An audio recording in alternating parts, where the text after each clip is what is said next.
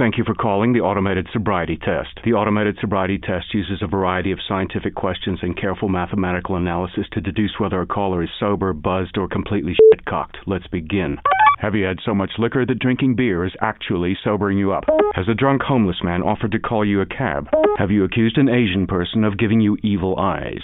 Did you soil your pants and accuse someone else of pooping in them? Does stealing a gun from a cop just to see if you can seem like a good idea right now?